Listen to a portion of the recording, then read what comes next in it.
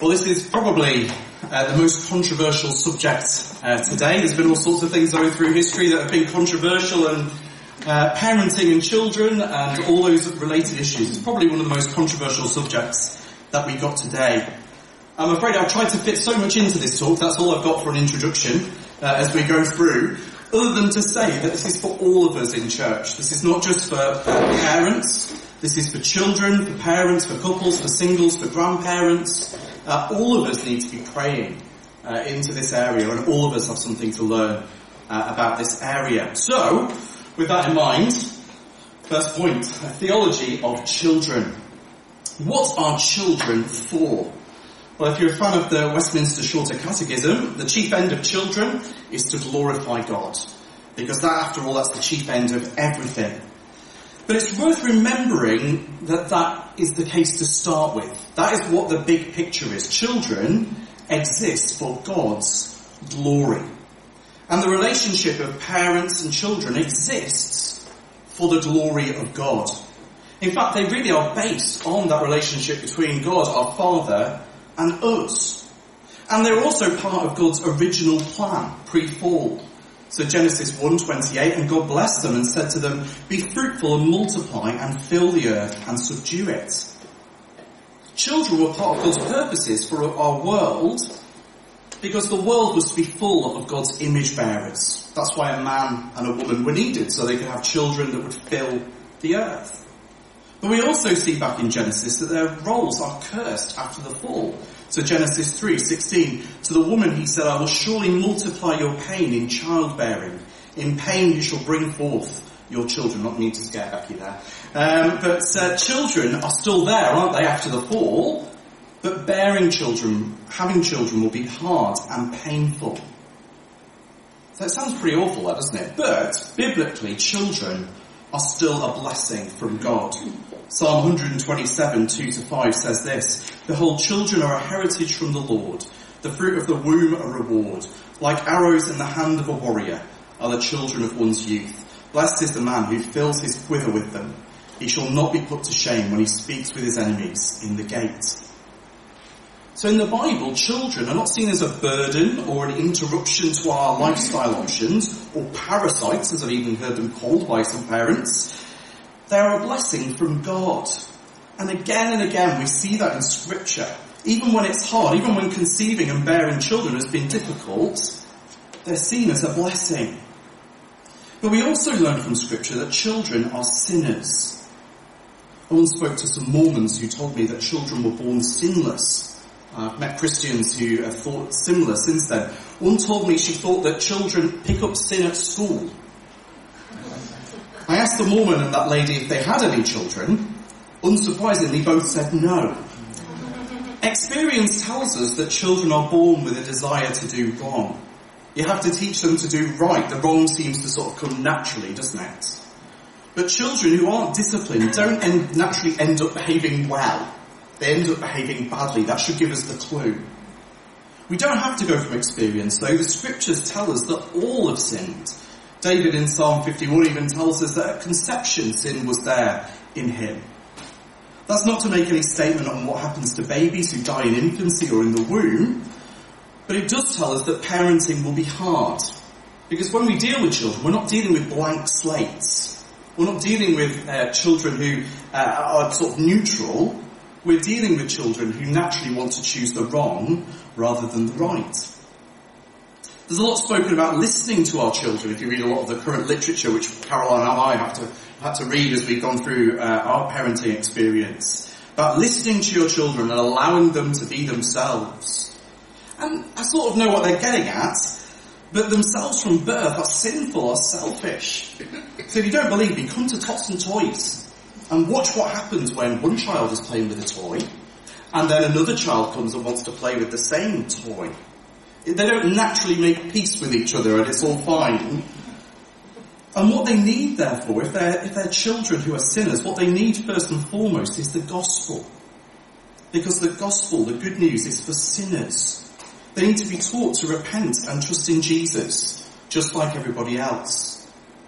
But it also means then that parenting strategies, or the way we look after children, needs to take into account that they do sin, that they are sinners. Children will lie, cheat, deceive, manipulate, emotionally blackmail, and so on if they can't get their way. Even babies quickly learn to fake cry to get attention. I didn't learn that from parenting manual, I learned that from linguistics. You can identify the cry. I'm not going to tell you what that cry is or demonstrate, but that cry exists. And we need to be aware of that and not be naive, because forewarned is forearmed. But finally in this section, sort of thinking about the theology of children, we need to think about where children come from. Don't worry, I'm not going to do the birds and the bees. But we really, in the Bible, the father is seen as the life giver to children. I'm thankful for this book, Fatherhood by Tony Payne, for pointing out this part. This is a spare copy, so if anyone wants one afterwards, just first person to ask me can have it. But it's immensely helpful. I read it as a single guy about 15, 16 years ago. I wasn't even going out with anyone, but thought I really need to get my head around what this is all about. But helpfully it points out in there, and in the Bible, that the child is seen as being given life by the father. It's not always clear in any particular translation. Often you need to look in the footnotes for the literal meaning. The only exception I found this week when I looked into it was Wycliffe's translation, which is going back like hundreds and hundreds of years. Even the King James is not consistent with this. But here we go. Abraham is told that an heir, for example, will come from his own belly, is probably the best way to translate it. So this is Genesis 15:4 from the footnote. And behold, the word of the Lord came to him. This man shall not be your heir, but what comes out of your own belly shall be your heir. It's the same word as is used of Rebekah in Genesis 25. And the Lord said to her, 2 nations are in your womb, and 2 people from within your belly, same word, shall be divided. It's not translated that way because it makes it sound weird to say that a man has a womb. But it's that idea of sort of loins, of that area down there. But even the word womb is used for a man in Micah and in the Psalms. So Micah 6 verse 7, this is a literal translation. Shall I give my firstborn for my transgression, the fruit of my womb or belly, for the sin of my soul? Psalm 132 verse 11, footnote. The Lord swore to David a sure oath, which he will not turn back. One of the fruit of your womb or belly I will set on the throne. So the child there in the Bible is seen the product of the man's belly or loins. In Job it's put quite graphically. So Job 10 verse 10, did you not pour me out like milk and curdle me like cheese? You clothe me with flesh and skin and knit me together with bones and sinews. The child there is viewed as a curdled product of the man's milk. Even in the New Testament this idea continues. Hebrews 7 verses 9 and 10. One might even say that Levi himself, who receives tithes, paid tithes through Abraham, for he was still in the loins of his ancestor when Melchizedek met him. Levi there is pictured in Abraham's loins. Abraham was seen as the ultimate giver of life, even though he was actually the grandfather. Why am I labouring this? Because it means that children are not just the realm of women. That's a common misunderstanding. They're also in the realm of men. In modern day parenting, men are often seen as a sort of junior partner, and even an optional partner in some cases. Whereas the Bible views the man as the senior partner in raising a child. That's why in Proverbs it's the father giving instruction to his son. The mother is there, it's the mother instruction he's telling her to listen to as well, but it's the father speaking to his son, as we read before. That's why in the New Testament the commands are given to fathers. Ephesians 6 verse 4, fathers, do not provoke your children to anger, but bring them up in the discipline and instruction of the Lord. Colossians 3:21, fathers, do not provoke your children, lest they become encouraged. Biblically, fathers are to take the lead in parenting. Again, that's why a qualification for elders and deacons is managing their children well and keeping them submissive. It's not their wives must manage their children well, it's that they must do that. It's ultimately their responsibility. They gave them life, therefore they are responsible for them. They have authority over them. Just as God gave us life as our Father and has authority over us. That's not to say mothers are not involved. They're also spoken of as managing their household in the New Testament. They're commanded to love their children. In the Old Testament, we're told to obey our father and our mother. Raising a child is a team effort, although obviously sometimes circumstances don't allow that, and that's acknowledged in Scripture. But really the picture is of a team, a dad and a mum, and it's the dad who takes the lead. Mum might be the one that does a lot of the work, though not necessarily, but either way the responsibility lies with the father. So secondly, let's look at some practicalities with a bit of theology thrown in, because it's just everything trying to fit in. Firstly, it means that children's work in church is a blessing, thinking about children as a blessing. Let's think about this as a church as a whole. We live in the New Testament, so it's not about filling the world with children, it's about filling the world with disciples of Jesus, not filling a nation with as many children as possible. So don't worry, you're not disobeying the Bible's commands if you haven't had or don't have 6 or 7 children. We're not commanded to outbreed the atheists, which I once heard a Christian say to me, there's their sort of plan. The gospel actually allows us to be mothers and fathers, even if we cannot or do not have children. Think of Paul, for example, prime example. He had no biological children as far as we know. And yet he speaks of Timothy as his son.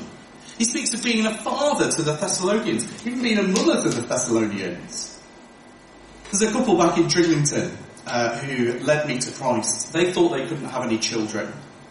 But spiritually, I'm their son. The woman who mainly discipled me as a teenager has no children. But she was like a spiritual parent to me. I didn't have that from my own family, coming from a family that didn't believe the gospel. Those children don't even have to be young. In the gospel, you could end up with a child that's older than you. How crazy is that? But it means that all of us are involved in that. Also within church, all of us can be involved in raising children, in our children's work, and also just getting to know the children in church, which Richard so helpfully listed off just before. And that's not just for women, that's for men too. I'm so glad that we have men involved with Tots and Toys, with mini heroes and heroes. I'm glad that it's not sort of seen as women's work, something that men don't get involved in. Now don't get me wrong, I'm so thankful for our women who do so much of this important work, indeed the bulk of it in some cases. But it needn't necessarily be the case. All of us can be involved in that work. Children are a blessing, and we should see it as a blessing. Second practicality, thinking about the theology from before, parenting is hard because of the fall. Children are a blessing, but we've also seen that that blessing is not always experienced as a blessing. From day one, it's painful. And Scripture abounds with awful examples of parenting. It's hard to find a model of good parenting in the Old Testament as they deal with sin and the effects of the fall. Noah curses one of his children. Isaac plays favourites with his kids, as we saw this morning. So does his wife, Rebecca. Their son Jacob plays favourites with his kids. Eli won't discipline his sons when they act evilly. Samuel won't discipline his sons when they show themselves to be worthless. King David won't discipline his sons even after one of them rapes his half-sister. It's one of the few things that's pretty consistent across the Bible that everyone messes up at this. And it shows us that parenting is hard. And all of us mess up in some way at this. Because actually, if you think about it, the only person who's the ultimately good example of a father in the Bible is God himself. And none of us meet that standard. We should expect it to be hard. But thirdly, that sort of feeds into that, I wish I could spend more time on this, God has given us parenting teams to look after children, and fathers take the lead in that. It can't always happen, but when there's a married couple, it needs to be that the married couple work together. And that goes for grandparents as well, I should say. The most important relationship for a child is the one between their father and their mother. However old your child is, you need to work as a team. And the one who needs to take the lead in that is the husband, both practically and spiritually. So let me give you an example. Devotional time, Bible time, whatever you want to call it. It's up to the husband to make that happen. It's ultimately his responsibility. The husband pastors his wife, and together you pastor your children. So if you think about it, I'm not the only pastor here. Actually, there are lots of pastors in this room, aren't there? As we support and help one another, as we raise others and build them up in the gospel. The elders and the leaders of the church are there to support that work to go on, if we need help in that. But it's ultimately the responsibility of the husband to make sure those things are happening, however old the husband is, however old the children are. And then lastly, really vomiting through this evening, some tips. I hesitate at this point because I don't want to make out that I've got it all sorted. I'm also aware I've got my kids in front of me. So if you want to know whether I'm telling the truth, whether it works, you can speak to them afterwards. But this isn't so much scripture as what I've gleaned from others based on biblical principles. I hope it's helpful, take what's useful, but it's a bit detached from what we've been looking at. The first one is be united as parents. Be united as parents. It's not coincidence that God made producing children a two-person job. Two people, yet one flesh. A team, and yet one at the same time. So that means, as part of that, you need to back one another up and come to common positions on things. Again, no matter how old your children are. The same is true for older children. Work as a united team to parent them. Decide on your position together. Don't let them play you off one against the other. Don't let yourself be the fun and easy-going one and let the other one be the hard nut that they have to crack. That's not how it works. Don't be good cop and bad cop. Or if you do, keep swapping who's which one. Don't do anything behind your partner's back. Don't tell mum or don't tell dad. Should never be heard on your lips unless it involves a good surprise or a present. Those are the two sort of exceptions in our household. If you really get stuck with these sort of situations, I use a teaching technique that I learned called blocking. Again, it works on all ages, but please don't use it on me. Say you've decided not to lend let's go with the older child. Say you've decided not to lend your child money at the current time. You both agree, you've agreed it together, we won't lend you any money now. So when they ask, you can say, we will not lend you any money now.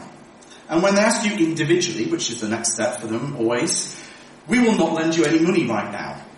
When they keep asking you, you can say, we will not lend you any money right now. And eventually they will stop because they know they're not getting anywhere.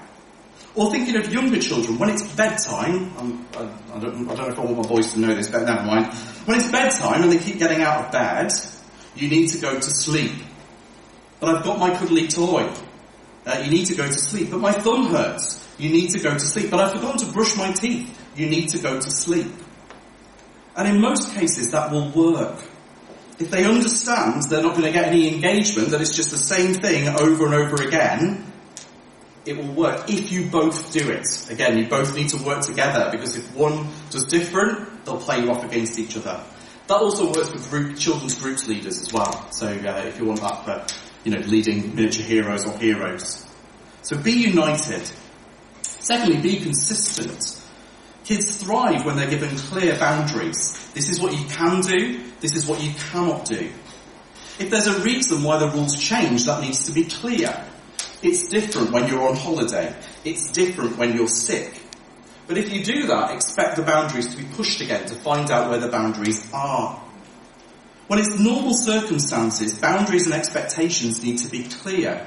And the punishment for breaking those boundaries or expectations needs to be clear. You'll probably know with us, we use counting to 3. 1 gives you a warning, 2 gives you a second warning, and the number 3 is where the consequences kick in. And we decided as a couple that we would sometimes use smacks. Not all couples decide that. Not hard ones, just a sharp tap, and never in anger. Never to publicly shame them either. We'd always take them off somewhere separate.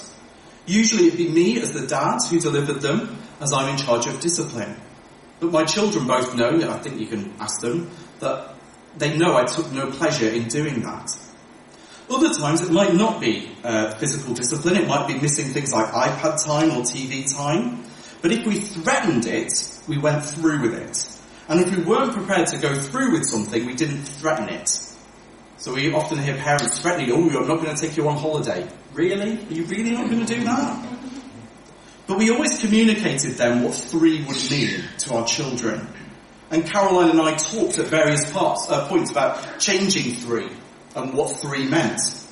The wonderful thing is that we haven't got to 3 in years. Saying 1 is usually enough right now, occasionally 2. I was worried that my kids would hate me for it. That's being honest. I thought, oh no, they're not going to like it. But they both know that I don't want to punish them. But this is what we have to do. I was also worried that they'd be scared of numbers. But that definitely hasn't happened. And do you know what? I think this is fair to say. My boys don't cower before me. That's not the relationship we have. They cuddle me. And I pray that I've struck the balance right in delivering discipline there. And so, I guess thirdly and finally, don't be afraid to use your God-given authority. You are, as the parent, the authority. You have the responsibility to discipline, and your children owe you their respect. Again, that goes for if you're older as well. And in the right context, their obedience. They owe you that as you being their life giver. A lot of parents we speak to in the playground have already given up on this sort of thing. I can't make them do what I say. They don't listen to me. I've even known of parents asking teachers to tell their children to behave at home because they don't feel that they've got the authority to do it. But parents are responsible for their children. And responsibility in the Bible is accompanied with authority. That's why, for example, elders are responsible for congregations. We're told we'll give an account for how we've done it. But the Bible also gives elders authority over congregations. The two go hand in hand. Many times in the Bible, though, when it goes wrong, it's because parents are reluctant to use their God-given authority to discipline their children. We mentioned before, didn't we? Eli, Samuel, David. It's often like with those people in the playground that sort of throw their hands up and say, well, what can I do? They're just going to be themselves. Now, obviously with Eli and David and so on, their children are grown up. But clearly they haven't grown up being disciplined by their parents, especially by their fathers. And we all know horror stories, don't we, of men and women who take this too far. Physically abusing their children, emotionally abusing their children, withholding affection or approval, which can be abusive as well. But abuse of authority doesn't mean we give up on authority altogether. We want to be a million miles away from abuse of it, but at the same time we must exercise the authority that God has given us in the areas he's given it. It's hard, but we're to press on. So to finish, instead of singing, I've got a song for us to listen to together, it gets me tearful sometimes, but it speaks so well of what we've been talking about. And it's a Colin song, but I think you'll forgive me for Colin Buchanan. But we'll remain seated, and afterwards I'll pray and give thanks to the food. I'm going to hope that the technology works this time. Let's see how we go.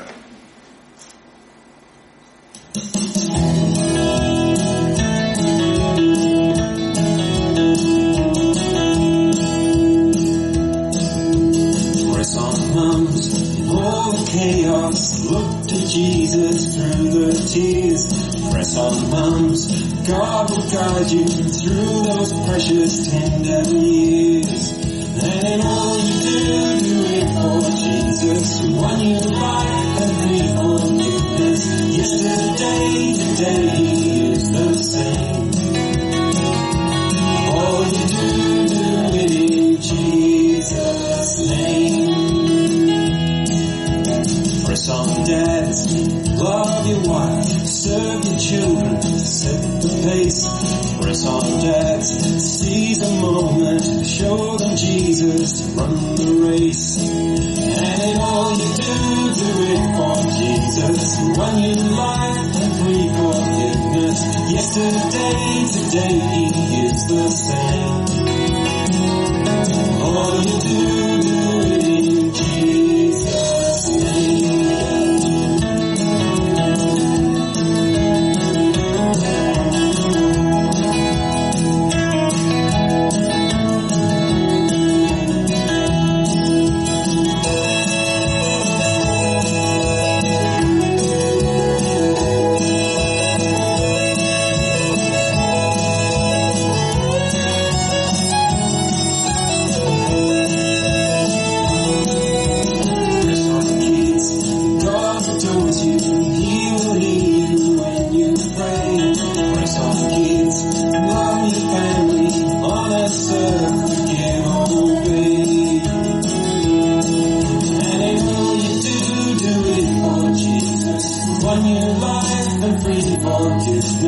Yesterday, today is the same. And in all you do it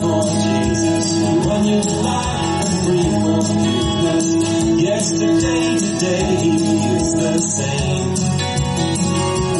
All you do it in Jesus' name. And when all your human energy is gone, look towards your Jesus and press on.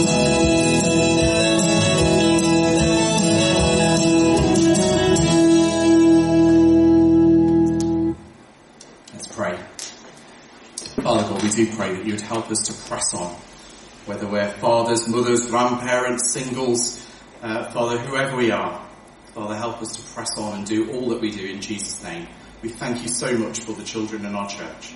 Pray that you'd help us together as a church family to bring them up in the knowledge and instruction of the Lord Jesus. And Father, we thank you for the food that we're about to enjoy. Pray that you bless it to our bodies. In Jesus' name, amen.